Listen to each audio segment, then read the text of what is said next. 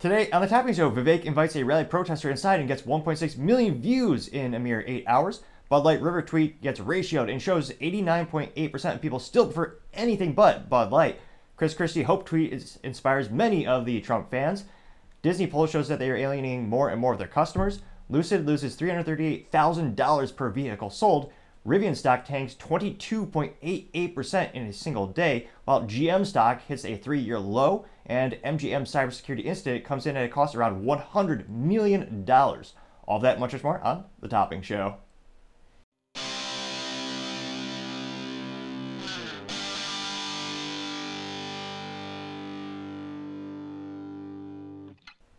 Thank you everyone for taking the time to tune in today. Today's episode of Topping Show is sponsored by Topping Technologies. Topping Technologies is an IT value-added reseller and services company with a special proficiency in IT security. Heck, I see their founder released twice a day. Gotta say he's quite handsome and brilliant. He's me, see, that's the joke. If you're an IT leader or a business owner, you can reach the team at sales@toppingtechnologies.com. Also, for the month of October, we're giving away a free 37mm AR-15 flare launcher with every $37K purchase. Go to toppingtechnologies.com to learn a little bit more. Lastly, trying to get to 4,000 subscribers by the end of October, so if you can click that button, I would greatly appreciate it. Now, going over to the business part of the podcast, you have Lucid losing $338,000 per EV sold, which is quite a pretty piece of, that's quite a bit of chunk of change down the drain. And this is coming after last week, we actually reported that Rivian was losing about $33,000 per EV sold, which goes to show you the huge astronomical upfront cost when it comes to pretty much any automotive company that you're starting from scratch, especially EV, since it's basically a tech company with all the software demanded, all the technology you're putting into those things. There's quite a bit more variables putting into that. Now, Lucid, which is according to Bloomberg intelligence estimates to be burning through $338K per vehicle it makes this year, they said in August they still expect to produce about 10,000 cars in 2023, and analysts average 2023 sales estimates for the firm, though, did nearly sink about 50% over the past 6 months. Now, other analysts say, quote, Lucid is well below the pace needed to hit even 10,000 cars this year, and that's why they continue to bleed money, unquote. This is coming from Jerry Brockman, Chief Investment Officer at First American Trust. Now, it's also no surprise that they have some big backing behind them because they kind of need it. When another analyst noted that, quote, auto startups are very capital intensive, which is why Lucid and Rivian have deep-pocketed backers, such as Saudi Arabia's public investment fund for Lucid and Amazon.com for Rivian. Now, it's also kind of tells you why Lucid might be opening up their first plant in the world outside the United States. This is no coincidence, it's in Saudi Arabia. It's because they're footing the bill for darn near everything to keep the company afloat.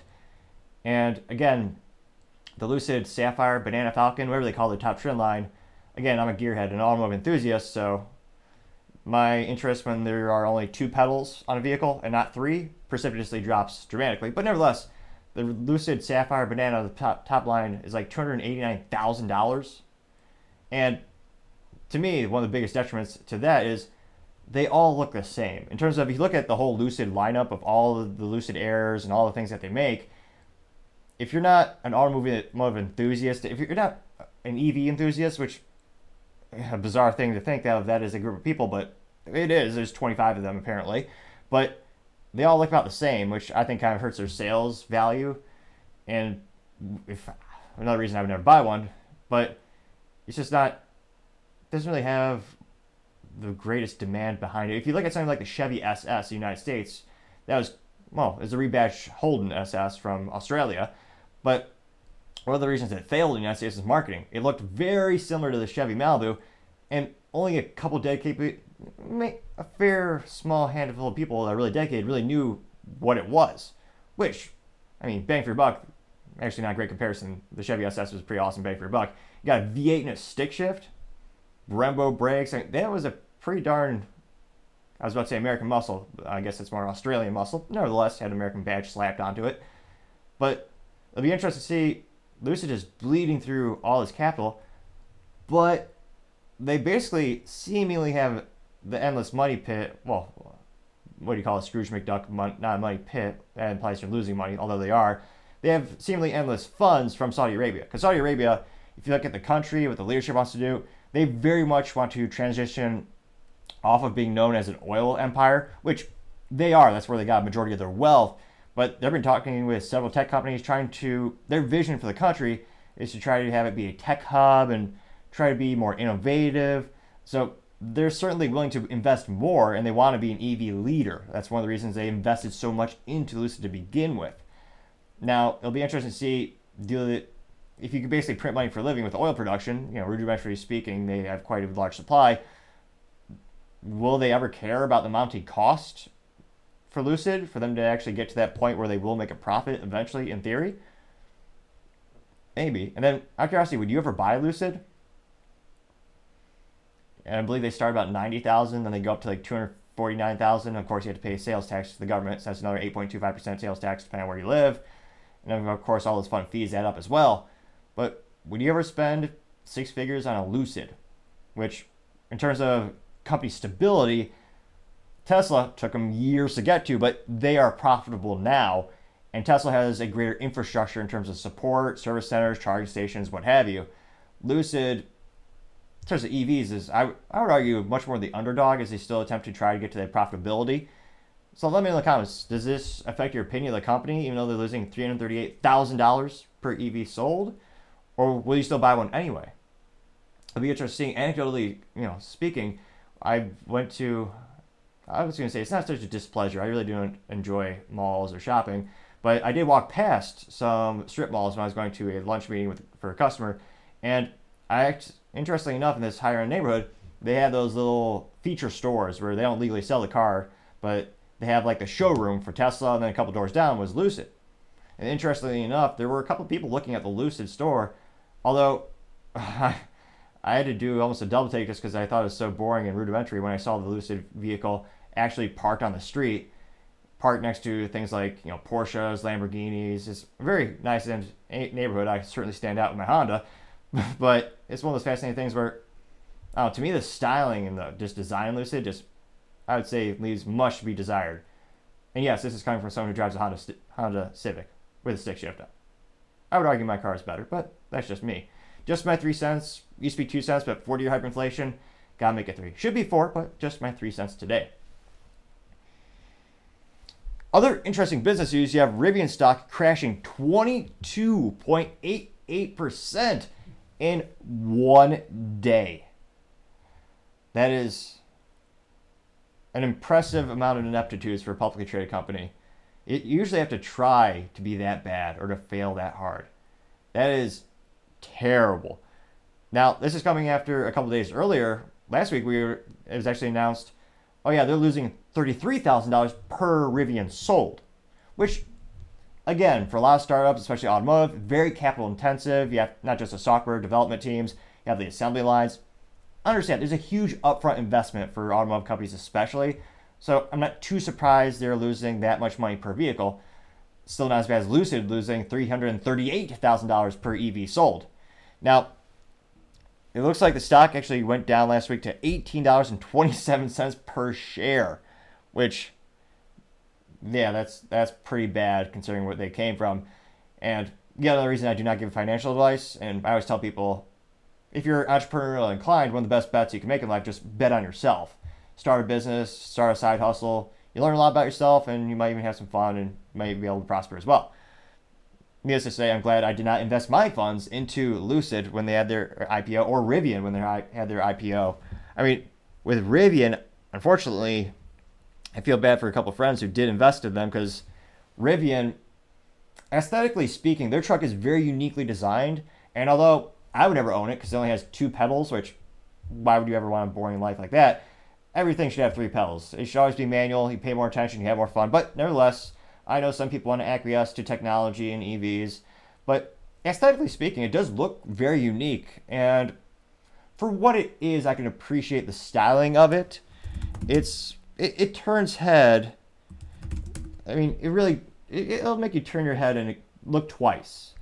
And that got a lot of people excited. I know a lot of my friends actually placed pre-orders for that vehicle just because that, again, brilliant marketing, even though I might not agree with the product, brilliant marketing where they have the truck where it does like the whole 360 because it has all the independent motors, that got a lot of people excited when they first had their IPO and they first getting people, interested.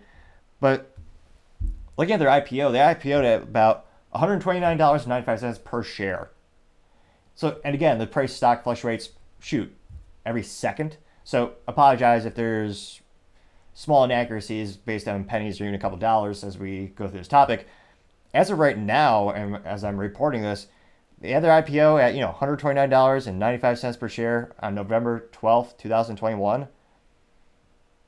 Their share value, the price per share, has lost 85.44% of its value. Just erased. It's gone. Wow. I'm glad I did not invest in that. Although, I was going to say, you could probably debate how much of an investment I've gotten on the Topping Technologies laser engraved Porsche lighters we gave out at events. But nevertheless, it's still a better investment. In terms of their stock, that's, whole lifetime. In terms of the 1 month stock trend, they're down about 18%. It looks like the 6 month trend for Rivian is still up 27.75%. So it's not like they're going out of business. It's not that detrimental yet. It's certainly concerning if you own the stock. It's definitely not great news. And they don't even have the audacity. They don't even pay you dividends. So there's not a lot of incentive to keep it unless you like that long-term gambling. Now, one of the reasons that the stock just precipitously dropped to such a dramatic amount of double digits was because they actually released news that they're going to be raising $1.5 billion in convertible notes. And it makes sense. They have to. They're burning through cash. And right now is not the best time to get a loan. The U.S. economy has been propped up by cheap cash for years under many presidents, many people in power. The Federal Reserve, perhaps another topic for another time, but many businesses benefit from having basically 0% interest rates. Tech companies especially, and you see this in Silicon Valley, a lot of those companies, social media companies, they used to all be measured by how many users do you have. Now, the huge pivot is how profitable are you? How much of a profit do you really make? Which for years, they didn't really ask that question. No one really cared. So there's a really big shift in investing and just the thought and the whole framing of the situation. Now, I believe this is the first time we've actually discussed convertible notes on the show. So I'm going to go ahead and give you some good old-fashioned just Google definitions, or more accurately, Brave definitions. Now, they say that in finance, a convertible bond, convertible note, or convertible debt is a type of bond that the holder can convert into a specified number of shares of common stock in the issuing company or cash of equivalent value. It is a hybrid security with debt and equity-like feature. The downside is convertible notes have the potential to be dilutive and dilute earnings per share when they are converted into shares. Moreover, conversion by large note holders can lead to a shift in voting rights and control of the company to those new shareholders, unquote. So, rudimentarily speaking, when the stock is diluted, one of the reasons if you look at the Shark Tank, great show, they talk about, are you really sad you weren't able to invest in Ring? The Ring camera is a $1 billion idea. Amazon bought it for $1 billion. Didn't you lose out? And a lot of them will bring up the point of, well, not really, because everyone who invested in the company, their shares were heavily diluted. Because, again, that was a very capital-intensive investment for Ring to be successful, and they had to keep raising money again and again and again, taking in more money, taking in more investors, and the percentage that you own, your shares and how much you have, it became more and more diluted, so it's worth less and less and less. So that's the downside of that situation. That's why a lot of sharks really weren't too sad that they didn't have the opportunity or they chose not to invest in Ring because their shares were diluted so much because they had to keep raising money. Same situation here, or somewhat of a similar parallel, both tech companies. And in this case, depending on how the stock is doing, it's going to convert into more or less shares, and it's going to have a greater or lesser impact based on that. And it'll be interesting to see, this scared off a lot of investors. Again, it went down 22.88% in a single day last week, which again, that's a big dip. And again, they're still way down, 85% from their original IPO? And part of the precarious, troublesome thing with EV companies is I can't help but think a lot of them are propped up by false hopes in terms of everyone has the FOMO, the fear of missing out, because every company, every investment firm, every person keeps kicking themselves for not buying Tesla stock. including myself. Jeez Louise, what could have been? Another joke for another time about investing, but it's one of those things where Tesla went against all odds and they succeeded pretty much better than any automotive company in terms of public evaluation, their stock. And a lot of people are saying, man, I wish I could have invested that because, again, if you did, you could have retired by now.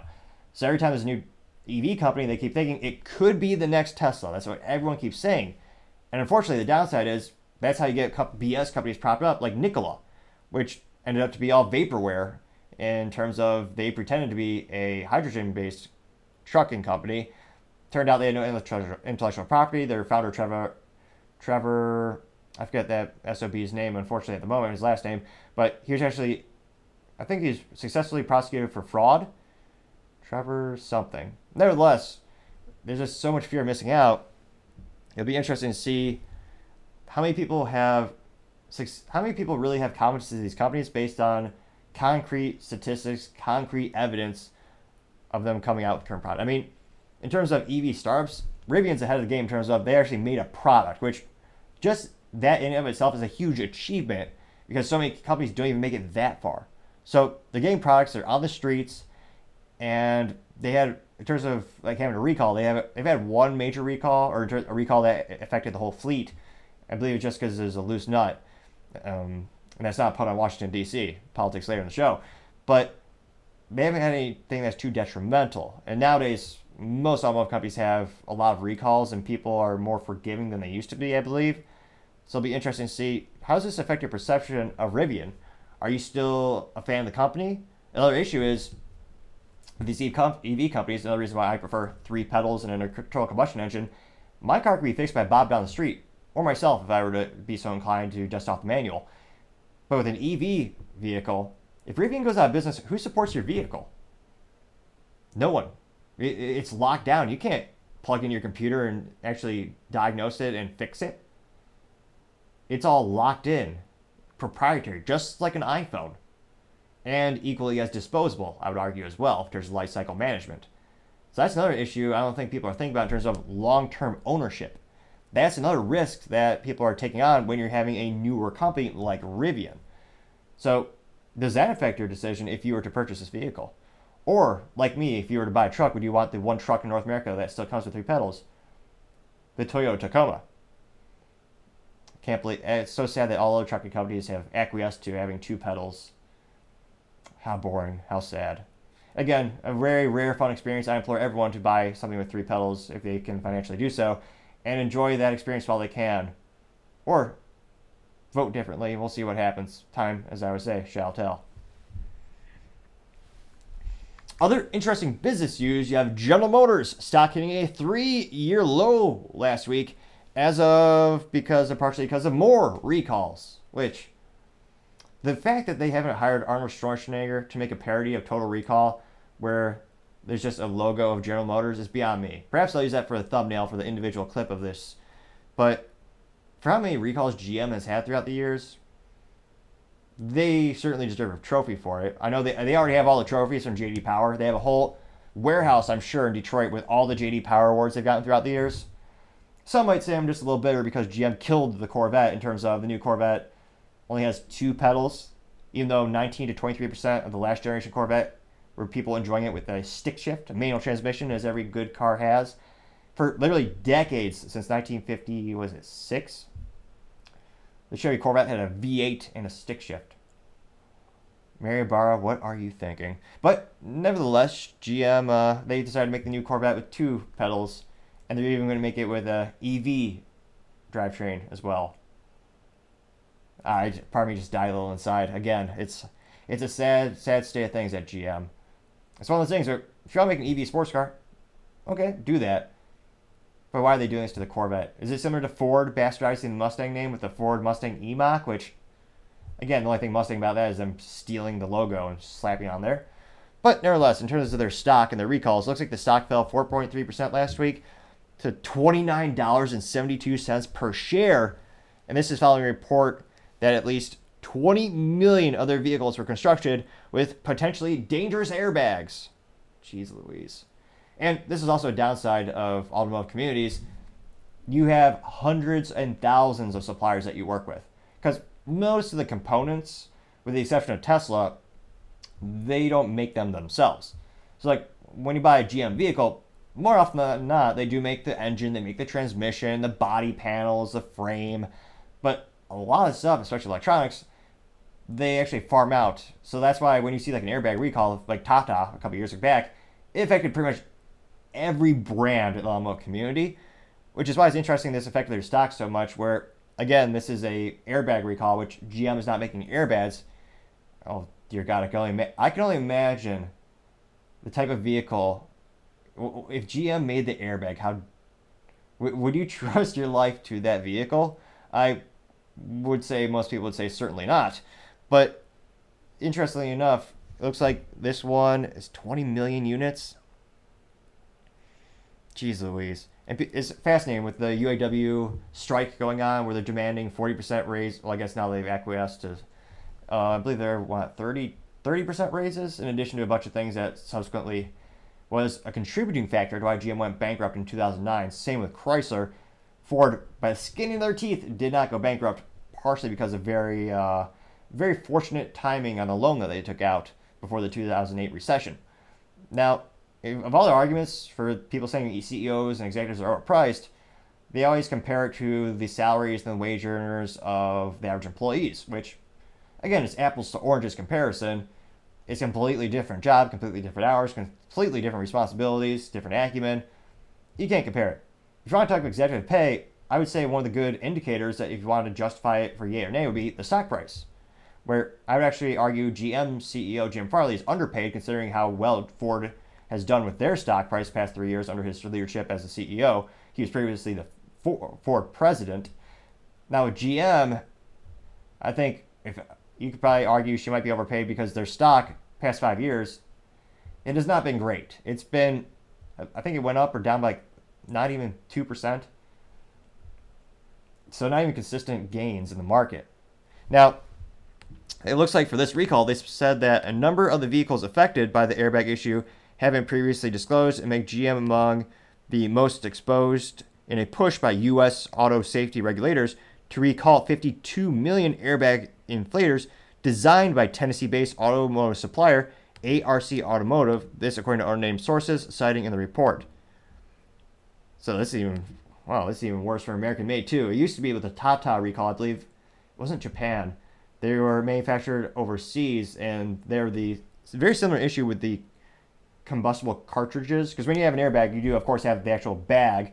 But then in order to have the bag inflate, you have the propellant. So very similar to like if you ever played with an airsoft toy when you were a child or a BB gun where you have the little CO2 cartridges. It's a very similar use case where they have those little cartridges in the vehicles. And upon impact, they discharge to inflate the bag, and the bag inflates to protect you. Now, it looks like the inflators have been known to explode with too much force during a vehicle crash and send metal shrapnel flying through the vehicle's interior. At least 2 people have died as a result of this issue, and several others have been injured. So perhaps that is why there's a little bit more of a stock drop than usual for General Motors. That's quite a number of units that are going to be affected by this. And unfortunately, it's already been detrimental and there's already been loss of life. So it's even worse. And I'm very sorry to hear that happen to them. It'll be interesting to see, out of curiosity, how many of you would buy GM stock right now? In terms of if you look at stock prices and the automotive community, I mean, to Ford and GM's credit, they do pay dividends. That is, if you look at companies these days, it's kind of a hit or miss. I'd say it's not extremely common, but it is an upside to purchasing those companies because it gives you an incentive to not sell the stock. And it's basically them rewarding you for being a shareholder. So to GM and Ford's credit, they do pay dividends, but if you had to invest in one automotive company, you have $100 you want to put it in the stock market, who would you choose? Would you choose Ford or General Motors or Stellantis, which now the parent company Chrysler, where they are, I think the article said it was mainly due to this recall. I think the other issue is the ongoing contract negotiations with the UAW, which they're dealing with the president, Sean Fain, who is a very politically charged individual, and the UAW members elected him to do what he's doing, but it's also one of those precarious relationships with like a divorce attorney, where that person, they're very incentivized to cause conflict. And no matter what happens, the price of their labor is going to go up exponentially. Even though the price for them is already the most expensive in the industry, Tesla has a lower labor cost. Their vehicles are actually cheaper than the average price sold in the U.S., astonishingly enough. And the quality's better. Except, again, I was going to say long-term reliability. Let's throw that out the window because, again, it's an EV, basically disposable. But where would you put your money? Do you think this is really the issue that's causing people to sell their GM stock? Or are they just continually worried about Mary Barra's idea to transition the company to be an EV company? Which, that's a big risk. I would say GM is one of the best V8 manufacturers on the planet. They do it quite exceptionally well. I mean, the heart of the Corvette for decades. Controversial, I know, when they first invented the Corvette, they actually had it with a straight six. Can't imagine that. I almost shudder in disgust thinking if they had never moved away from that. But GM made a great V8, and they used to make great stick shifts as well. The Cadillac CTS-V is phenomenal. I had the privilege of driving one of my friends a little while back, and it is a feat of engineering and quality. But that is somewhat of an outlier. I know most people, when GM by volume of units sold, is usually the Chevy Malibu is one of the most popular vehicles. But what would you purchase? It's a big risk. Going to EVs, that's not the core competency. They have made the Chevy Bolt in great units have sold, so they're getting there. But they're moving away from what they do best to something where Tesla's the industry leader, bar none. So it's a completely different thing. I think that's the real reason more people are worried of the stock. Because, again, that's a huge risk. And the government's also pushed them to do that as well, via de facto ban on V8s with the tailpipe emission standards, which are precariously, audaciously, just arbitrarily raised to the ceiling in terms of regulations. The only way to hit those numbers is to have your fleet with EVs in it. So they're kind of being pushed in that direction as well. Let me know, do you think they'll survive the transition? Mary Barra wants to have Cadillac be full EV by 2030, and she wants GM, the full fleet, to be full EV by 2035, which sounds far away, but in business, fiscal quarters, they go by quick. And some of these factories, some of these engineering ideas, they take years to actually perfect. So it'll be interesting to see, but for my 3 cents, I can't help but think that's probably the bigger reason the stock is dropping so much, because of all the uncertainty, and they're moving to a different business product, which they're not yet known for being an industry leader for. It'll be interesting to see. Out of curiosity, let me know in the comments, where would you put your money? You got $100, where are you going to throw it in the stock market if it has to be an automotive company? It'll be interesting to see, but as I always say, time shall tell.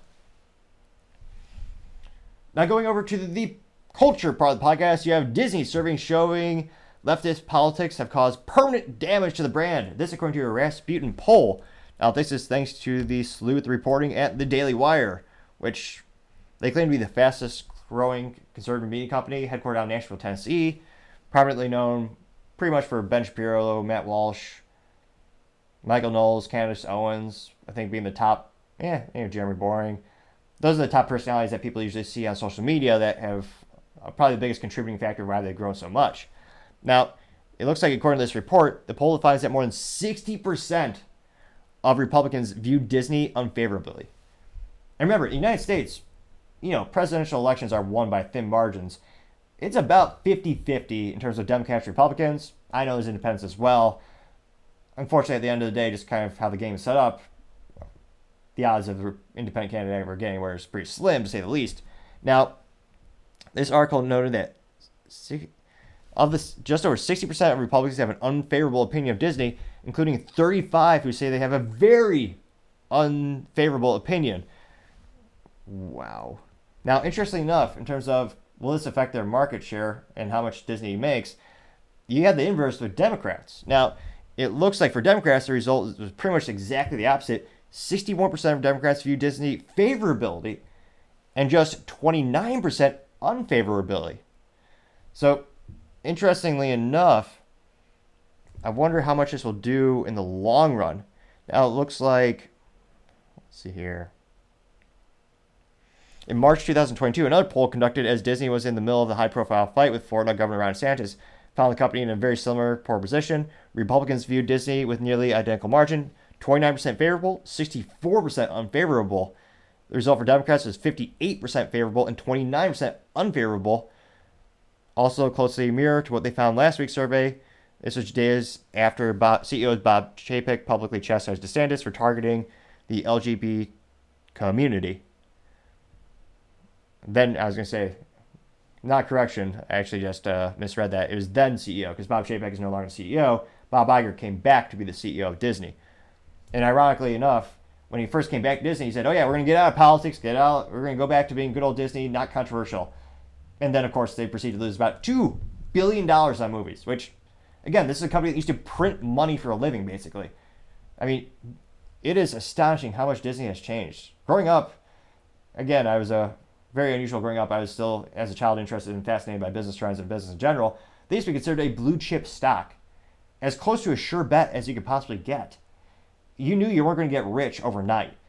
It was just a consistent stock that would grow over time. I mean, usually tech stocks, especially, you kind of have ups and downs. You're seeing this with Rivian and Lucid, with even Black Rifle Coffee. A lot of these companies, they're a lot more precarious. It's a lot more of a roller coaster. You have ups and downs. Disney was pretty consistent about going up. And then they decided to get into politics, which, again, you're going to gain, go to the political spectrum. You got leftists, you got extreme right, left, middle. If you're going after that new audience of going more on the very left, you're going to get that audience. That's going to be maybe newer customers, but at the same time, you're alienating those on the right and the middle, because there are some people who just don't want to have politics injected into their films. They just want to enjoy some entertainment. So it'll be interesting to see, but more and more of these polls are coming out, and they're continuing to lean into the meme, as some might say, or in this case, lean into the trend. Now, it also noted that Disney has also highlighted this week by GLAAD, which I say D- for advertising, because it just sounds like happy. Like, I don't know what that means. If you're not into politics, you don't know what that means at all. But it is an acronym, so they do get a little bit of retribution, because I find acronyms fascinating. Now, GLAAD is the Gay and Lesbian Alliance Against Defamation. Now, it looks like Disney was highlighted for including LGBT content into a 41% of its films in 2022, making it the second most LGBTQ inclusive studio, only behind Netflix. Which, again, they're making children material more often than not, which is why I think the United States, it's culturally speaking, it's a hot debate on when to introduce children to sexual themes and orientations. A lot of people say it's not appropriate at all. A lot of people say that's a parental discussion. That's why you shouldn't be pushing it into schools with indoctrination. And it is a controversial thing, whether people like it or not. It's a cultural debate. So by doing it, you're inherently going to alienate some of your audience. It's not 0%. And I would say, as this has become a political issue, you're going to alienate about 50% of your audience. Which, again, depending on what you do for a living, that's a very, very imprudent business decision. If you're someone who is like a water company, or you're making a product that everyone should be able to enjoy, like an old-fashioned Disney film, ideally, that's for the whole audience. You're going for the whole market. If you're someone like the Daily Wire or Black Rifle Coffee, where you're a politically oriented company, you're going more for the right side of the political aisle, well, then it makes sense for you to cover topics with that in mind, and you have those types of framing devices and have those types of conversations. That makes sense. Like, the Daily Wire is a politically based media company. It makes sense for them to talk about politics. But Disney, there was no reason for them to lean into this. There's no reason at all to actually have these things in children's films and animation. But by doing so, they're alienating some of the market. And their stock has rewarded them accordingly. Which, again, stocks are very precarious in terms of they change on a minute basis. But we're just looking up Disney stock, which, again, it used to be a blue chip stock, as stable as, I was about to say, what's stable in the United States? As stable as the value of lead or ammo. It usually goes up over time if stored properly as well. Although, again, not financial advice. Now, looking at the 1-year trend, let's do the 5-year. Wow. Wow. So 5-year trend, and again, this might be, well, as soon as I publish this, the numbers are going to be a little different. But nevertheless, 5-year trend, they're down 26.35%. A quarter of the stock is gone. In the past year, it's down 12.84%. Got the year to date down 6%. In the past 6 months, it's down 17.73%. Of course, it wouldn't be American. It wouldn't be 17.76%. It's been a long time since they taught patriotism at Disney, needless to say. In the past, let's see here. In the past month, they are up 1.67%. That's some gains. Not really, but it is better than negative.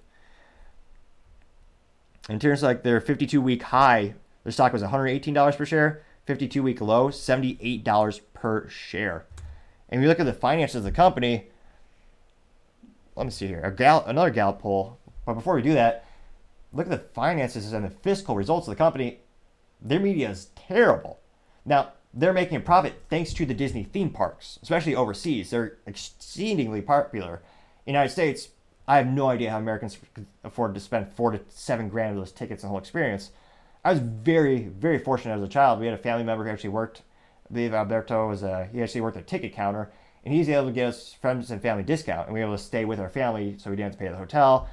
But even then, our family had to grind it out and really save for that unique experience. Nowadays, the cost has ballooned so much, and the value you get, especially if you go to Disneyland right now, you have full-grown men, and of course, they don't suit up, as all men should. You have full-grown men at Disney in women's dresses, selling dresses to little girls, which again is a political, cultural topic of discussion and controversy that many people don't want their children to see, thereby, again, injecting politics and controversy into something that used to be for everyone. So there's lots of people going in parts of the United States. Their media in the United States, again, movies are losing about $2 billion collectively, and the streaming service Disney Plus is still not profitable, which is pathetic to say in and of itself, because just think of how much vast intellectual property Disney has. Quite a bit, yes. Pretty much most of the things that make people smile or happy throughout their lives, all that media was basically invented by Disney. They even went out and they bought Marvel and Lucasfilms. And yet they still can't make a profit on Disney Plus? That's almost an impressive amount of ineptitudes. And I understand when it comes to startups, and again, Disney Plus was a new initiative for them, it takes some time to get those things off the ground and to get to profitability, but given the vast amount of resources they had in terms of all that content, it's fascinating to see they still can't get to profitability.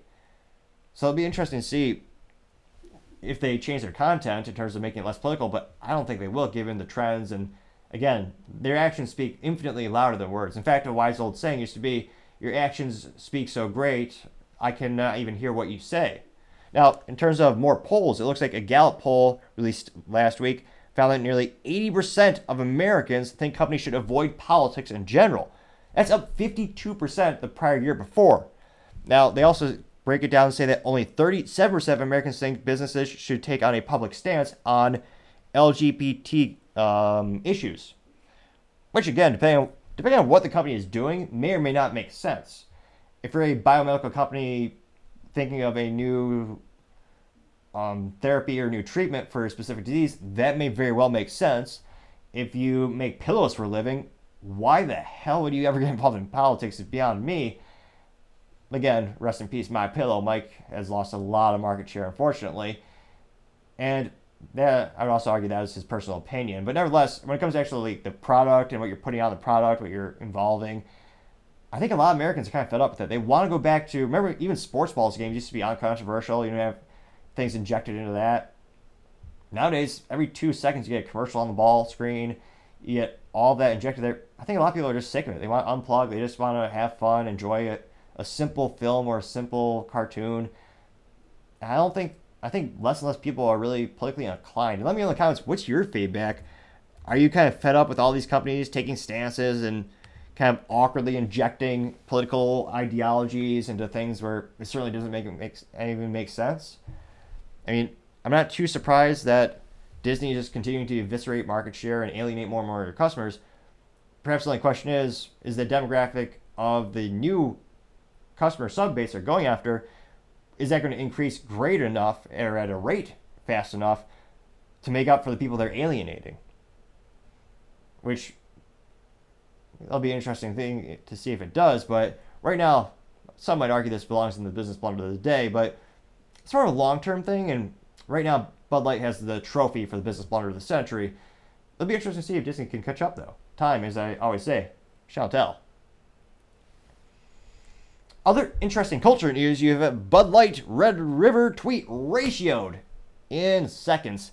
And, of course, 89.8% of people still prefer anything but Bud Light.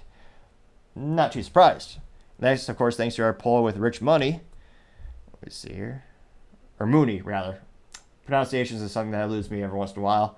Now, in terms of the tweet that Bud Light attempted to make, and again, I believe we've thought of 9 things that Bud Light could be used for, because, again, Bud Light, the only way they're having any social media success, in terms of not having more negative comments than positive, is having the Bud Light sweepstakes, where you could win a case of Bud Light, which people always ask, like, you know, they have that old cliche saying, someone can be a winner and a loser at the same time. That's the perfect embodiment of that metaphor. If you win a case of Bud Light, you technically won it, but it's a good example of how you can be a winner and a loser at the same time. And I've thought of 9 legitimate use cases for the Bud Light. Thanks to someone in the comments, I greatly appreciated. We came up with a 10th. You actually could, and again, sometimes depending on where you live, you have water outages. Sometimes construction workers accidentally hit a pipe, and there's no water. But you still need to do things like flush your toilet. So, traditionally, you would go to the big box mart, you buy gallon jugs of water, you fill up the reservoir in your toilet, so you flush it, the water to replace it. However, being cheaper than water, and a better use case for it, you can actually use Bud Light for that very same instance. Again, disclaimer, I'm not a plumber. It might be so toxic and the taste so bad, the fumes in the bathroom might cause probably irreversible brain damage. I was going to say, I dare not experiment in that result. But let me know in the comments, would you want me to come up with a video? Again, it would take some time, but 100 new use cases for Bud Light. Again, it would take many man-hours to come up with that list, but I'd be willing to do it for you, the fans. Now, going back to the specific tweet from the Bud Light, they say, quote, Red River Rivalry Weekend only comes once a year. Remember that, unquote. Which begs the question, Red River, I thought was a drink and a bar. So what does the Google say it is? It surely has to do with sport balls. They're certainly not sponsoring anything interesting these days. So Red River Rivalry. Red River Rivalry, commonly referred to, again, I'm certainly no doctor for the Mayo Clinic. However, I have a theory. If you click the subscribe button, it may cure my stutter. Again, it's not 100% fixed. It may just be temporary. It might just help a little bit. But it's never been tried before, and it could very well may work. Click that button, and together we will see if we can somehow cure that here and now, or eventually. Now, going back to the Wikipedia, it says the Red River Showdown is the rivalry is commonly referred to as the Red River Shootout, or alternatively, the Red River Rivalry or Red River Showdown. It looks like it's the Oklahoma-Texas football rivalry and a college football rivalry between the border rivals, Texas and Oklahoma. First played each other in 1900. That's quite a long rivalry. Looks like it's, what is it? University of Texas versus Oklahoma University. Interestingly enough. Yeah, needless to say, when it comes to Bud Light sales figures, when I'm at the big box mart, and I am in the best state in the union, I'm a little biased there, Texas, there is plenty of supply and not so much demand, at least when I walk past the aisle. Now, again, this is a big company. Lots of people follow Bud Light, mostly for entertainment, but 43.3 thousand people saw that. So that's pretty good reach. Not to brag, but I did have 18 people saw my tweet last week. Humble brag. Although I would say quality over quantity. They're the best 18 people in the world, presumably. Probably, most likely. Now, of the 43,500 people who saw this Bud Light tweet, how many do you think? How many liked it? Maybe 1, 3, maybe a couple thousand. I mean, 43,500. That's quite a bit. 136 people liked the tweet, which means not even the people working at Bud Light went on the Twitter to like it, or the X, whatever you want to call it, social media app these days. Now, I know public schools are all-time low, especially for mathematics, partially because they're too busy teaching orientational things. So we're going to do a little bit of fun math here today. So you got 136 likes divided by 43,500.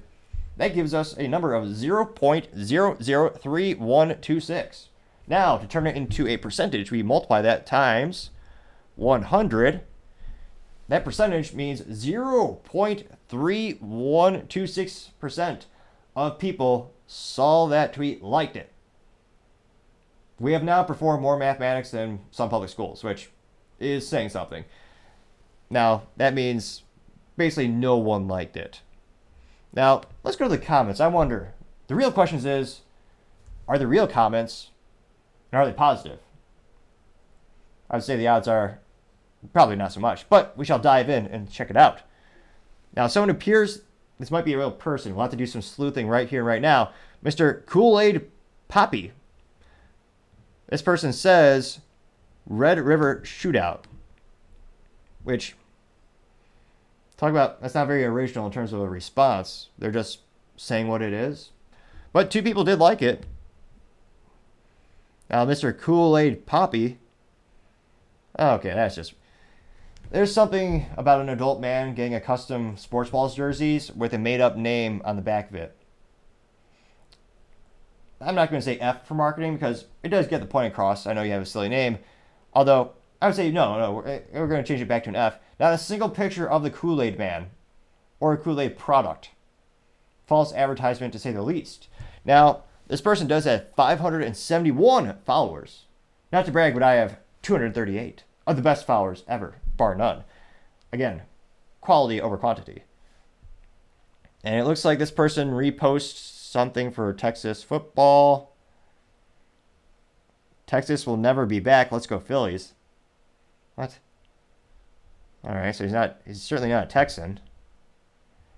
His bio says Europe. So he looks to be... Yeah, he looks real. No one... He's getting a lot of posted no likes. Not to brag, but last week I did get 2 likes on my tweet. Maybe even 3 by now. You never know. I might have to check that. So he looks to be real. All right. Looks to be a sports balls fan. Now, his response to Bud Light got 2 likes. What else is there? This can't be real. Someone named John B says, quote, just got back, again, not a doctor, but click the subscribe button. It may cure my stuttering. As I try to slow down and enunciate more and more, appreciate the comments and the feedback. That might also be a fix as well. We don't know, but it can't hurt to try. That's all I'm saying. Mr. John B says, quote, just got back from the liquor store with a case of Bud Light. I'm set, unquote. This can't be a real person. This person got 2 likes. We got to dig right. Let's dig right in. All right, Mr. John B. Let's look at his profile right now. He's got 67 followers. All right.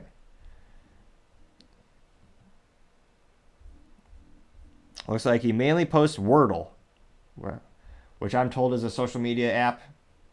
Lord knows there's too many already. He has he does have original thought. Well, perhaps not original thought, original tweet. I don't know if he actually thought of this himself. He says, quote, in his defense, Ramaswamy did not expect to be called out for his blatant lie. It looks like it is an article to the Huffington Post, which I don't know how mentally vacuous he is in terms of trying to get his point across. He doesn't tell the statement or lie he's referring to. It's just a picture of Vivek, which, again, that's not getting your point across. I don't know what you're talking about. So he gets an F for marketing. Again, oh no, okay. So he doesn't tell you what it is. He wants you to click the link to the Huffington Post. Does this guy work there? Another one of him pejoratively insulting Elon Musk with another post to the Huffington Post. He tweeted a GIF of the Bud Light cans clicking saying cheers. I didn't even know that GIF existed for the 18 people who demanded it. But apparently that is a real GIF, or as the youth might probably say, GIF. Let's see here. He has a post praising Biden. A lot of Wordle. So it does look, mental capacity aside, this person is real, oddly enough. And Okay, so we have 2 real positive comments in the Bud Light posts thus far. That's already exceeded my expectations of how many positive real responses I thought they would get. Now, someone by the name of Railroad Mercenary, that might be a fascinating career to say in and of itself. When's the last time you heard about an old-timey railroad robbery, yet alone a mercenary? I'm already intrigued, and I appreciate that interesting username. By Mr. Railroad Mercenary, he says, quote, "You don't care about football bros, remember?" Unquote. He got 51 likes. That's quite a lot of likes, which is a good point. Again, Bud Light brilliantly hired Alyssa Heiderchild, who was their lead marketing, the VP of marketing, I believe. Very proud on LinkedIn. She says she was the first woman VP of marketing for Anheuser-Busch, and she will be the first one to never be forgotten ever. She'll be written down in every legitimate business book for the next couple decades or centuries. She'll be known as the biggest business blunder of the century. Because again, she was the brainchild who thought, Bud Light, we've been the top-selling beer every month for 20 years. We've been the top-selling beer of the year for about 20 years as well. What should we do? You know what? I think we have a fratty image, even though here's a picture of her drinking beer out of a prophylactic device. And you know what? We're going to hire Dylan Mulvaney, a very controversial figure, a trans activist, someone who celebrated 365 days of womanhood by, many would say, pejoratively putting on a woman face and doing stereotypical activities, and actually bizarre activities like dressing up in high heels and prancing through the woods, which I did consult my female family members. Women do not do that. But Dylan Mulvaney claimed they did. And they got a special can with Dylan's face plastered on it, gave it to Dylan, who, again, Dylan's average audience, when you look at TikTok, is about 15 years old. And Bud Light goes, "That's our new spokesperson." And their sales just crashed about 30%. Fiscal Q2, they lost $400 million in sales compared to the same fiscal quarter last year. And every week, their sales are down by about 30% by sales and 26 to 27% by volume. Needless to say, that is a business blunder of the century. Fascinating how the CEO is still gainfully employed. Brendan Whitworth, former CIA operative. His job is somehow still secure. Now, that's why he's saying you don't care about football bros, because she said they're too fratty. Interesting business decision. Now, it looks like our friend Mr. Rich, where is it? Where did his post go? Rich Mooney said, quote, responding to at 10 Barrel Brewing, recently sold, i.e. freed by Anheuser-Busch, is openly celebrating no longer being affiliated with the woke Belgian company, unquote. And he actually did a picture, and there actually is an article that goes to that individual company by name of 10 Barrel Brewing, which Anheuser-Busch InBev recently spun off. They purchased the company years back, and now that they're bleeding funds, they sold off, I believe, 8 now of their craft brew brands as they try to focus on the remnants of the business. And don't get me wrong, they're not going out of business tomorrow. Even though their sales for the specific Bud Light brand are down 30%, they still have 70% of sales. And of course, the other brands, such as Budweiser, that's about 10% down in sales. And then Michelob Ultra, I believe, is on average about 4% down in sales. So again, they own like 40 brands total. So their stock has dropped about, $26 billion? And their sales are dropping, but they are not going to go out of business yet. And yes, they are based in Belgium, in Bev. Though they do make great waffles and rifles and pistols in Belgium. Go FN Herstal. Now let's see what other kind of responses we have. Let's see here. 80. Let's see. Oh yeah, his Mr. Rich's his poll says Bud Light says they want us back, albeit not enough to address the marketing disaster with their customers. What will you have? The two options being 1, I love Bud Light. 2, Bud Light no way.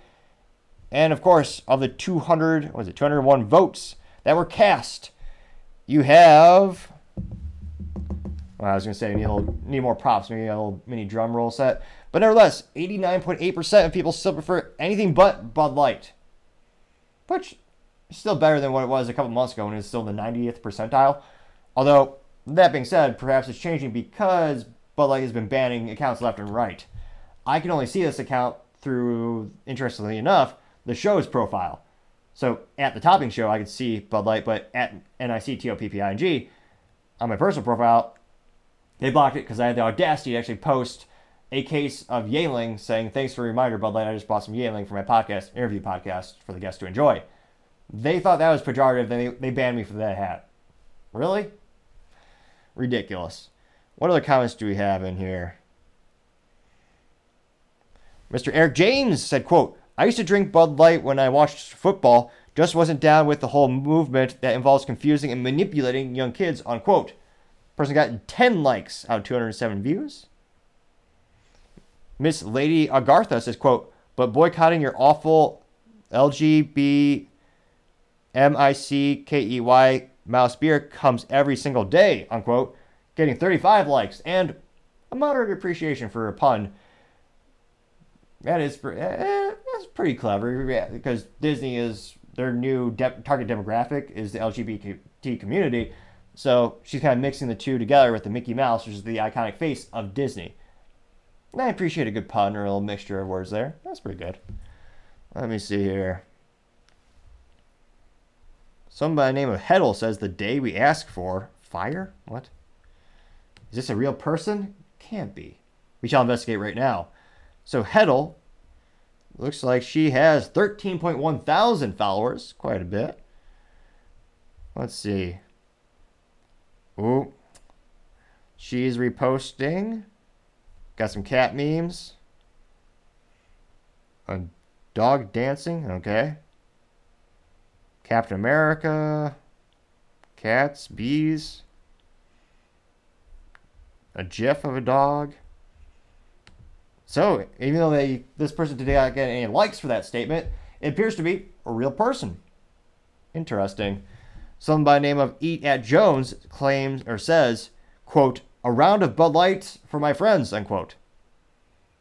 Which that would actually be one of the best hilarious gestures of like friendship. If you're at a bar and so you're out with the guys and you go, yeah, next round's on me, and you go, oh yeah, let me buy everyone a Bud Light. You have the idea of trying to be generous because you're trying to buy someone a beer, but all the guys immediately would be like, oh, no, thanks. Dear God, no. So the thought was there, but you know they're not going to take you up on that offer. Now, interestingly enough, my anecdotal experience recently had a sports balls event for prospective clients for my IT company. We had about 20 folks in the sports box. Not a single person ordered a Bud Light product. Interestingly enough, I'm much more interested behind the business of sports balls teams, and I was very much more interested in the business talk than the actual event on the field. I was fascinated to see the real winner in the room in terms of the beverage people chose more often than not is Shiner, which is a great Texas-based beer. It was not Bud Light. And I suspect that sales trajectory now won't turn out anytime soon. Let's see. Someone by the name of Bob Brooks says, quote, I will remember to never drink your horrible tasting and political beer ever again, unquote. Got 21 likes. Oh, this is good. So let's see here. Rich Mooney said, quote, Bud Light, the beer that tastes like water, but with less flavor and more calories, hashtag not my beer. And he actually did like a Microsoft Bing chat. So Bing AI wrote that, not bad, good bot. So, wow, yeah. Cheers to Bing, which is, just Microsoft. Now, he actually wrote to them saying, can you write a funny tweet making fun of Bud Light? And Bing said, quote, I can write a funny tweet making fun of Bud Light. How about this? Bud Light, the beer that tastes like water, but with less flavor and more calories. Now, that got 5 likes. A lot of people saying, still not drinking it. Isn't cheering for football teams too fratty for your brand? Mr. Mullet Man Handy Savage. Interesting name. This person says, quote, do I have to get a sex change to drink your product, unquote. Person got 4 likes. Mr. SM Samega said, quote, I used to drink Bud Light, but I'm not a tranny now, so now I drink Coors, unquote. Person got 12 likes. Although, interestingly enough, if you look at the events these companies are all sponsoring, Coors, I believe, still does sponsor LGBTQ events. So, again, I don't know if they're sponsoring drag shows. That's a more recent phenomenon in terms of marketing and advertising, because Bud Light sponsored gay pride parades for decades, like literally about 30 years, I believe. But it's only the past 2 or 3 years that people are starting to notice these new events with newer corporate sponsorships. Little ADHD thought there. Mr. Frank Boot Girl said, quote, "Oh, remember, all right," unquote. Got 13 likes. Oh, Mr. Derek Mesker with a profile picture of Yangling, which I appreciate, says, quote, "Tuck your sack back," unquote. Got 20 likes. So I'm trying to see. I'd say, what? Oh, there's a lot of gifts. Now let's have some. Let's see here. I'm not seeing a lot of real positive ones.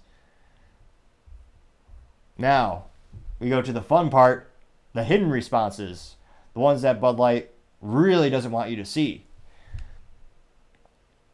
Let's see here. Someone actually just has a picture of cases of Bud Light, and they have, I don't want to say they get a D- for marketing, but it looks like it's rudimentary in terms of they just took printer paper and a little Sharpie. But nevertheless, the idea is, it gets across. They simply had a little picture of paper, or a little paper pasted onto the Bud Light cases, calling it tranny fluid. They got 10 likes. Of course, no one can see this unless you click that button that says show hidden responses. Let's see here. One has a Photoshop picture of, what is it, George Floyd, the officer, on top of George Floyd, only it's Dylan Mulvaney on top of the can of Bud Light.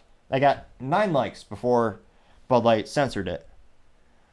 The classic picture of Lister Heiderchild standing over the grave, the meme where you have the gentleman standing over the grave doing the peace sign. Only they photoshopped his face off and put Lister Heiderchild's face on because it's their idea. And the tombstone says Anheuser-Busch 1876 to 2023. That got 7 likes. And so did the same thing. It looks like, trying to think of how to say this appropriately. Oh, you have a picture of someone who had top surgery, and it says Bud Light, the surgery that makes cutting off your private parts seem like a good idea. And there's many of those that are, it's just the same thing again and again and again, usually getting to 6 to 12 likes. Many of the Lister Heiderchild on the grave. Let's see here. Needless to say, many things I dare not describe. Some of them with the Pride Parade where you have naked men in front of children. That looks like Bud Light is sponsoring. Let's see here. Oh yeah, Lister Heiderchild with the meme saying "Too Friday for me, bro." I got several likes. Needless to say, when it comes to Bud Light on the Twitter sphere, they were eventually ratioed, as the youth might say. Now, let me know in the comments, do you think, will they ever stop trying with social media? For months, they actually went without tweeting at all. And I've yet to see a tweet that's really positively received, especially when it's specifically Bud Light in their handle. You see the same thing with Anheuser-Busch when they use their Twitter handle, and same with Budweiser, though not to this great of an extent. Similar to their sales, the sales that have hit the most is a specific brand, Bud Light, just with the social media. That's the ones that are getting roasted the most. So interestingly enough, do you think it'll ever slow down or stop? And then, would you ever buy a Bud Light? And what would you do if you won a case of Bud Light? They have all these sweepstakes, and they're spending more money than ever before on marketing in a futile attempt to win back consumers, similar to a bad relationship where you have a husband or a wife, you come home from making a mistake, and they just want to give you flowers or jewelry without actually apologizing for what they did, thereby making that token or gift just a futile bribe. What would you do if you won a case of Bud Light? Previously, we said how we could use it to fill up your toilet. Thanks to a comments section, we had that idea. I previously thought that you can use it for ballast if you were to have a hot air balloon. Although, if you were to actually have it as ballast as a hot air balloon and you cut it off to have the balloon go up higher, the Bud Light hitting someone in the head would debatably be less severe for their health than ingesting the product. So that was our 9th idea, or perhaps 10th. I'm just thinking off the cuff here, pun moderately intended. What would I do if I won a case of Bud Light?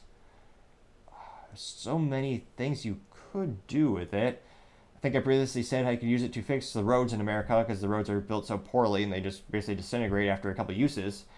I would Maybe so you could lay down the aluminum cans. Maybe you could use them for public roads. What else could you possibly use them for? Well, it is aluminum. They're infinitely recyclable. You can melt it down and turn it into car parts or rifle parts. What else could you do with that liquid? If you want a case of Bud Light, it may be so abrasive you could use it to clean chrome, very similar to Coca-Cola, though that's mainly due to the phosphoric acid, I believe, where you can actually use Coca-Cola to clean chrome bumpers. It's not, wouldn't really recommend it. It's kind of sticky, but because of that acid, you can actually use it as a cleaning agent. So maybe you could do that with Bud Light, but I got a kernel of an idea. What legitimate thing could you do with Bud Light? You use it as a doorstop, of course. It's pretty heavy. Could use it. Bud Light. What would you do if you won a case of Bud Light beer? Let's see. It's cheaper than water, so it's not worth a lot. You could perhaps donate it to a museum. I would be fascinated to see a specific business museum where they could actually put a whole display of Bud Light and use it as the business blunder of the century. I think that might be a good use case. Donate it to a museum as a use case for what not to do in marketing. I believe that is our 11th use case of what we could do if we won a case of Bud Light beer. And again, let me know if you want me to do a top 100. It would take, dear God, it would take a lot of energy to think of 100 legitimate things you could possibly do with the substance, but it might be moderately entertaining. So let me know. It'll be fascinating to hear what you have to say. Now, going over to the political part of the podcast, you have Vivek Ramaswamy inviting a protester to come inside and speak. That gets 1.6 million views in 8 hours, which is fantastically great in terms of, as youth might say, going viral. And I also would argue the best way to change minds and hearts is conversation, which is why I always am critical of the United Auto Workers censoring all of their live streams. Best way, and most of their videos on the YouTube. If you want to win hearts and minds, have a go back and forth discussion. It can be a little energy intense. It can take some time, but that might be a way to win more people over. That's why I never censor my comments. They're always open. With the only ironic time when they were censored is when YouTube, I made a video talking about YouTube censorship. That video in and of itself, YouTube overrode my decision and they actually shut down comments completely. The other 2 times was talking about Bud Light shutting down comments on Twitter, and another video lambasting Bud Light as well. Fascinatingly enough. Now, when it comes to the specific tweet, this comes from Mr. Colin Rugg on the Twitter, or the X. Interesting note. Let me know in the comments, in your social media sphere, do you ever, when talking to friends and family, do you call it Twitter still, or do you call it X? I can't help but think we all just kind of still call it Twitter, even though I know it probably makes Elon die a little bit inside. But at the end of the day, marketing is it's a very interesting thing, and people are kind of set in their ways when it comes to the identity and the knowing of Twitter. But nevertheless, this comes from Colin Rugg, and he says before the video, quote, Vivek Ramaswamy invites a protester who kept shouting outside of his event inside. After confronting him, the student kept making excuses for why he couldn't come in. My stuff is out there, it's raining, I actually told I couldn't bring signs. All bark and no bite. Brilliant move by hashtag Vivek Ramaswamy. And as a reporting, it's actually up to 4.5 million views. So without too much further ado, and I do appreciate all the comments and the feedbacks and the suggestions. I'm trying to find a software that does good picture-in-picture production so that we can actually show these clips, ideally, somewhere over there, and that would give you more visual representation, make the show a little bit more entertaining. I tried XSplit last week, and I don't know if I just need more drivers for the camera, because the camera's a little bit newer, but it would only do one or the other. And it would only show the screen, or the computer screen. It wouldn't actually show the camera. And sure, I know most people in the comments might say, well, that's infinitely better than looking at you. But nevertheless, my goal is to try to have at least both things on the screen at once. So if you have suggestions, I greatly appreciate the feedback. So without further ado, I shall play this little video here. Why don't I let the gentleman outside in? He seems like he really wants to. Come on in. Let me go. I'll go get him. Yeah, I'll get him. Thank you. Thank you.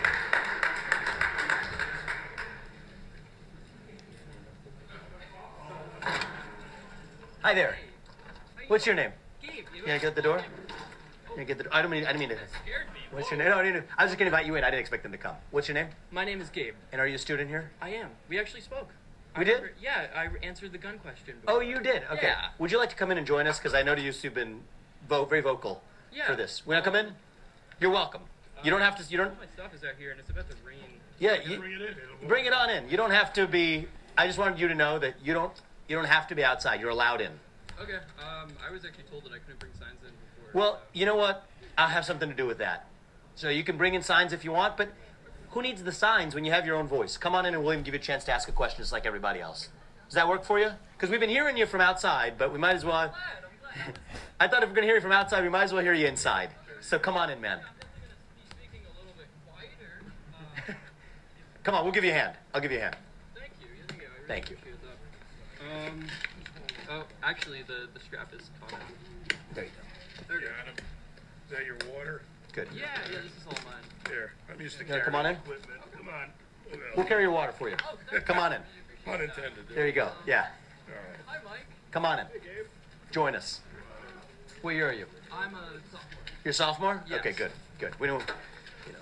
I've been outside of rooms I've tried to get into before. That's been frustrating. Yeah. So we. Fascinating. So it's also one of the fascinating things where you would never see another politician do this in terms of. I have yet to see someone, even a political figure, someone like a Ben Shapiro. You see them doing that a lot, but usually on the opposite of the political aisle, you don't see that. Quite the antithesis. You see the opposite. You see them violently protesting something as simple as Ben Shapiro visiting a college campus to give a speech. And again, I always think the open conversation of ideas, that's how you win hearts and minds. That's when you can really change people's minds. You get to learn their perspective. And at the end of the day, I think that's what's best for our country. I mean, every American used to believe that I might not agree with what you're saying, but I'll fight to the death for your right to say it. It is quite concerning that most Americans no longer believe in that and are embracing disgusting, draconian, morally vacuous things such as censorship. Now, in terms of the comments and the feedbacks, you even have someone like Elon Musk chiming in. Elon responded saying, "Good move," quote unquote, and he got 7,795 likes out of about 250,000 views. You also have Colin Rugg responding to it. We have a GIF of two dogs barking, and there's a little fence and barrier between them. And as soon as someone removes the fence, the dogs kind of stop yelling at each other and kind of just chill. And that got 5,000 likes. Let's look at the other top comments. You have somebody named Paul Hookham saying, quote, "Love him or hate him, Vivek is amazing at disarming his dissenters in a way I'm not sure we've seen," unquote. Person got 4,482 likes. Quite popular tweet. Someone named Western Lensman said, quote, "It's all fun and games until someone calls your bluff," unquote. And they do include a emoji of a clown face and a laughy face. Now this person gets 1,763 likes. Now, interestingly enough, you do have some pejorative or kind of going against the grain responses as well. Someone by the name of the LFB said, quote, "This is as fake as his claim that a protester rammed into his car. It's as fake as his campaign," unquote. He got 55 likes. And someone responded saying, I'm leaning into this with you," getting 18 likes. Although I'm not seeing them present any evidence in the Twitter chain. Interesting. You have someone by the name of Deborah Palmer saying, quote, "I'm impressed. I've never seen any candidate do this. He's smart, kindness instead of arguments. I was impressed with the last presidential debate. Also, kudos." And she did include a thumbs up emoji, a fire emoji, an American flag emoji, and a heart on fire emoji. Which, interestingly enough, depending on how you interpret it, it might be a bad thing, but apparently this is a good thing, like very loving. Perhaps sometimes emojis elude me. I can't help but wonder what on earth they're teaching in public schools these days. How far society has fallen if you actually have to have a class talking about emojis, which another topic for another time perhaps. Now she did get 61 likes for that tweet response. Other top responses, you have somebody named Penny Lane, who I don't want to say F for marketing, but her profile picture is not of the Beatles. So a little disappointing there. Fun little band or musician pun if you are a fan of the Beatles. Now she says, quote, got to give Vivek credit, very impressive way to handle opposition, unquote. She got 271 likes. Let's see here. A lot of people saying it's brilliant, great way to disarm your opponents, great way to change minds. Some by name of Glenda. And she says, quote, Vivek, by all accounts, seems to be a pretty stand-up guy, unquote. She got 273 likes.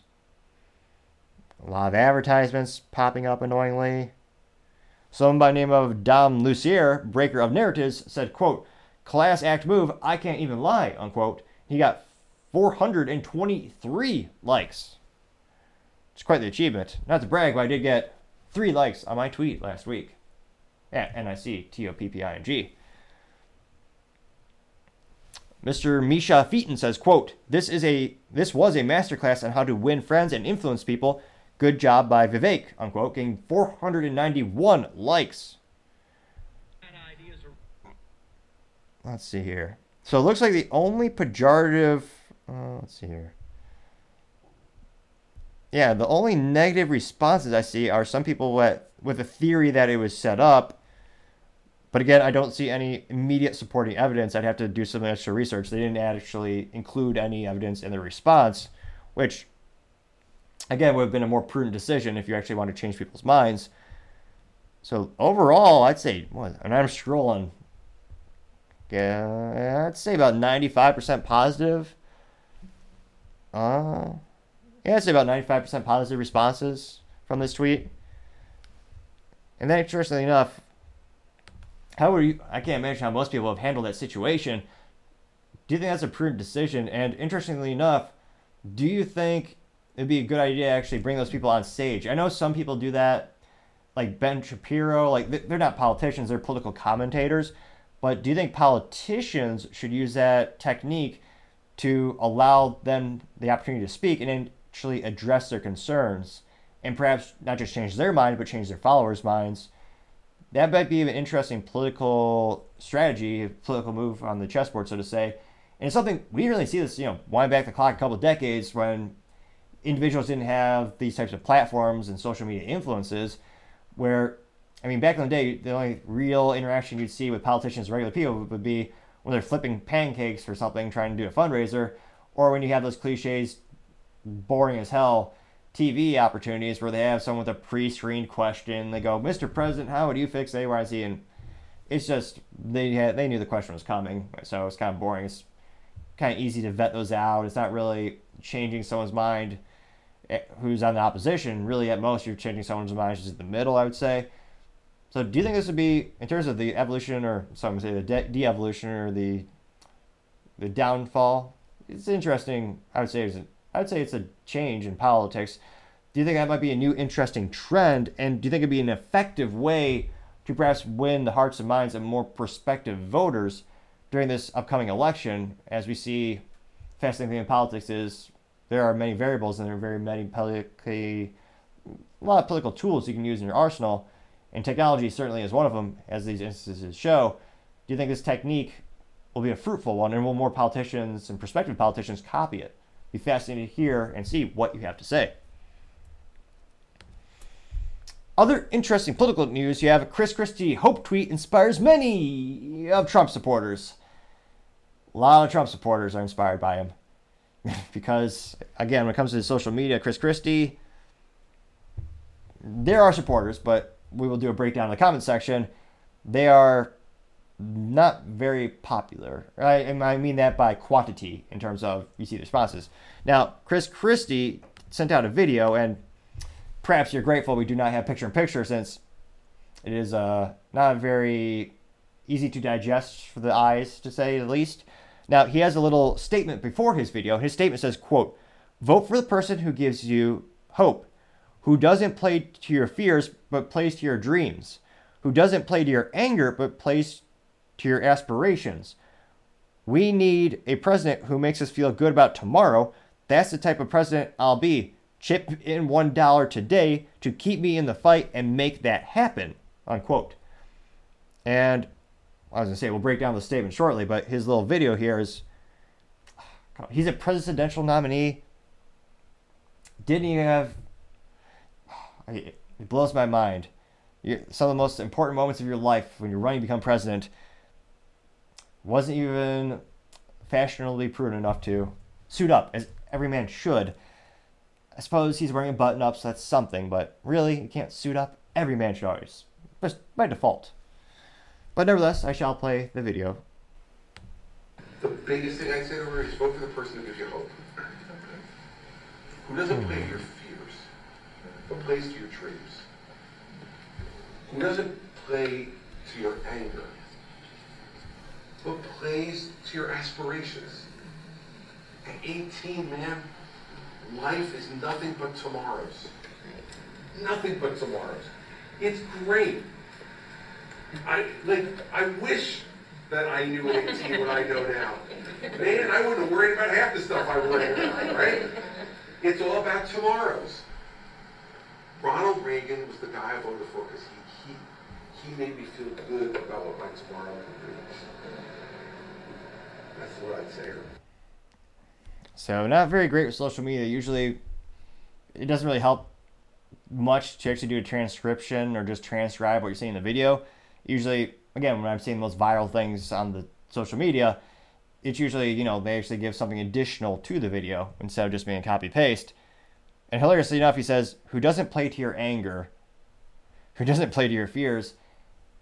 A lot of what he's tweeting about recently, past couple of months, it's all pejoratively about Trump, saying how evil he is, how angry he's making everyone, how he's going to be terrible for the country. He's doing those things. Like just following him on social media, that's all he talks about. And there are people in the Republican Party who will never vote for Trump. He is getting the support right now when it comes to the primaries. There are those people that are casting their votes for Christie because he's capturing that vote share. Is that enough to win the primary? I don't think those numbers are there, which begs the question what his goals are. But yeah, he's saying, I wonder. And for him, this actually did moderately good on social media. His pinnacle in terms of his best, I believe did chip in at about 1 million views when he came up with the unoriginal idea of calling Donald Trump Donald Duck. Now, most of his posts usually get between 25 and 50,000 views. This got 179,000 views in 24 hours. Now, I wonder, how many of them support him? Let's dive in and find out. Now, the first response from Joe, though it is a female, she says, quote, "You aren't wrong, but you aren't the person for the job because you tried to help reelect the very person you're saying we shouldn't vote for. No way to square that, Chris," unquote. She got 79 likes. Let's see here. Someone by the name of Robert Hamzen says, #GovHeftyCream, unquote, which I suppose that's a pejorative pun on his weight. That got 15 likes. Someone by the name of Stacy Phillips said, quote, "I don't want anyone who plays to anything. It's not surprising you have zero idea how much we despise you playing to our emotions. You're a politician.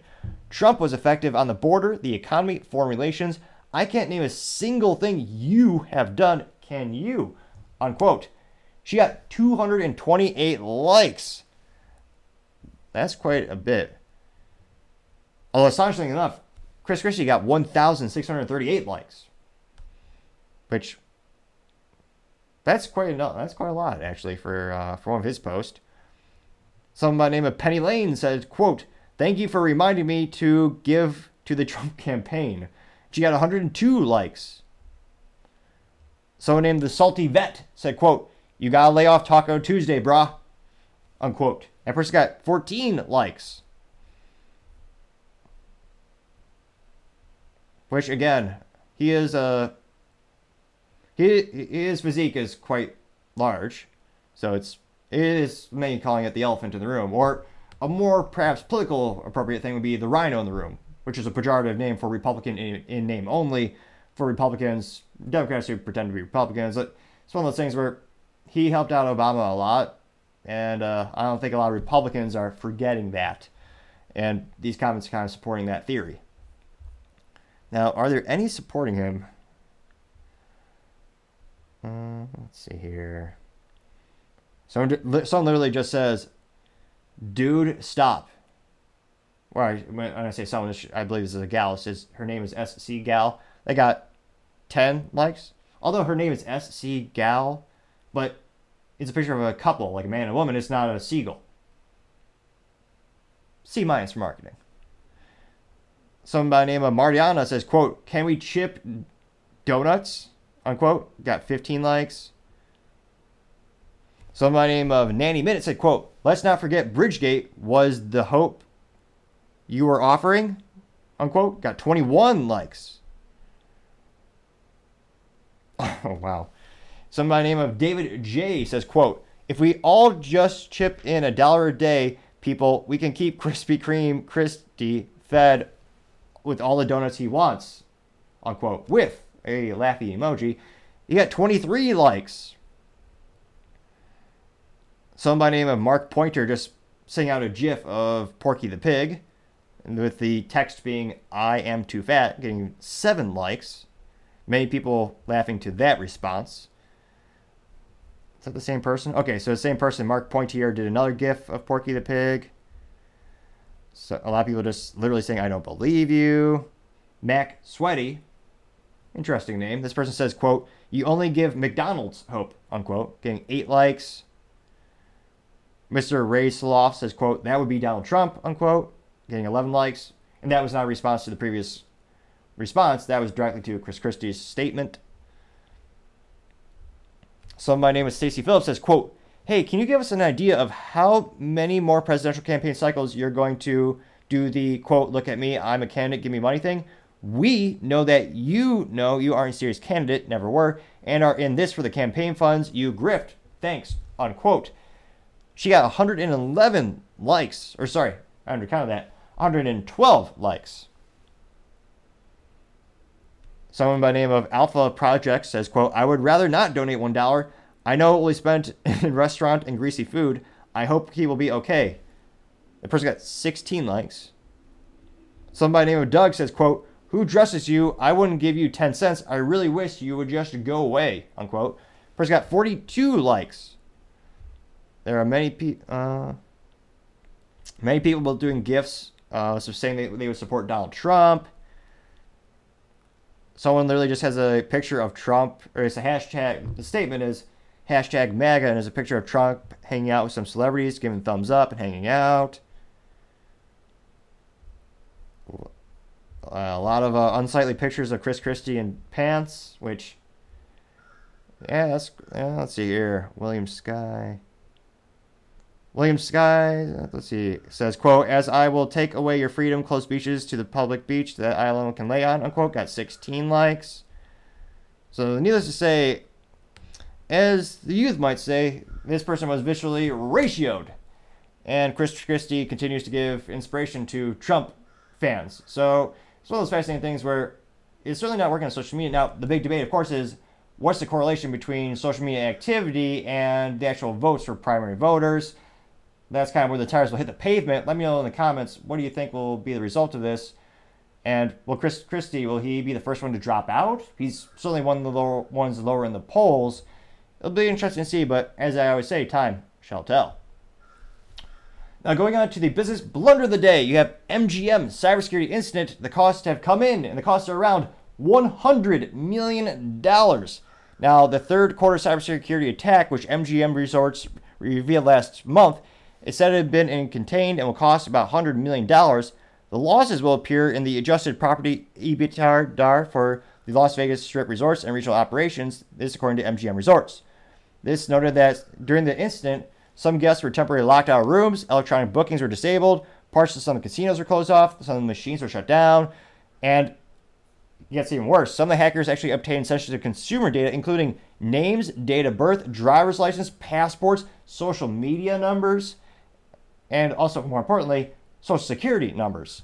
Now, it looks like MGM did follow the FBI guidance and refused to pay the ransom to their credit, which, of course, is what is the not just the moral thing to do, but the prudent business decision to do. Because, of course, as any hacker would tell you, if you pay the ransom, you just gave a big signal that says, not only am I good for your business, you being a hacker, or specifically an unethical hacker, it's one of those things where you're just showing the world you're willing to pay for that, and they will go after you with double the effort. Also, usually more often than that, they're still in your environment. So even though they give you the key for that specific piece of ransomware, they're just going to ramp up something else. So not the prudent business decision to actually just pay it, because again, it's going to happen again and again and again, which is why when you see a lot of these articles about cybersecurity incidents, a lot of the times you're seeing the same victims. You're seeing the same businesses that are getting attacked again and again because they keep paying. So, and also one of the biggest things, if you're in IT, test your backups of your data. And if you're not in IT, just a simple idea is if you have your smartphone, you have pictures on it, save your pictures to the cloud, but also save it to a USB drive or put it on an external hard drive. It's as simple as that. So when your phone gets infected, you don't care if it's locked, you just get a new phone and you have your pictures on that hard drive, get it there. Very simple analogy to try to put into a kind of an everyday life example. Now, it looks like that, quote, while the company experienced impacts to occupancy due to the availability of bookings through the company's website and mobile applications, it was mostly contained to the month of September, which was 88% compared to 93% a prior year before. So that's good. It doesn't look like it was too detrimental in terms of, heaven forbid, if it was like a 50% drop in attendance, that'd be a huge fiscal impact, bigger than the one we're seeing here. Now, they continue to say, quote, MGM Resorts said, quote, the company is further forecasting occupancy at 93% in October compared to 94% in the prior year period, and to fully rebound in November for the Las Vegas Strip resorts, unquote. So it looks like, thankfully, they've been able to contain the situation, and they're back up on their feet. Now, hopefully they bolster their IT cybersecurity practice as well as their, in this case, security awareness training. Again, I'm no doctor, but if you click the subscribe button, it may, no guarantee, but it may fix my stuttering. Just a little experiment I think we could try out together. Now, in this case with MGM, it appears that they've gotten all their ducks in a row, and hopefully, again, one of the biggest issues with cybersecurity is the human error is very prevalent. And in this case, with the current data we have, it's all stemmed from someone actually, a malicious actor looked on LinkedIn, they noticed this specific person worked at the MGM, they called the MGM help desk, said, hey, I'm that person, give me credentials. So it's one of those things where security awareness is key, and social engineering is a real threat that you need to mitigate. You need to train all employees for, not just the people who are in IT.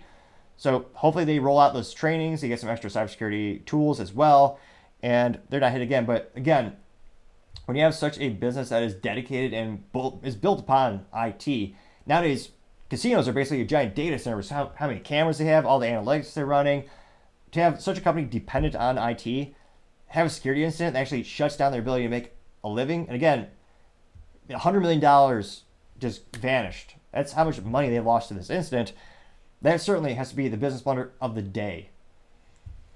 Thank you again, everyone, for taking the time to tune in today. I know it's ambitious, trying to get to 4,000 subscribers by the end of October. So if you can click that button, I would greatly appreciate it.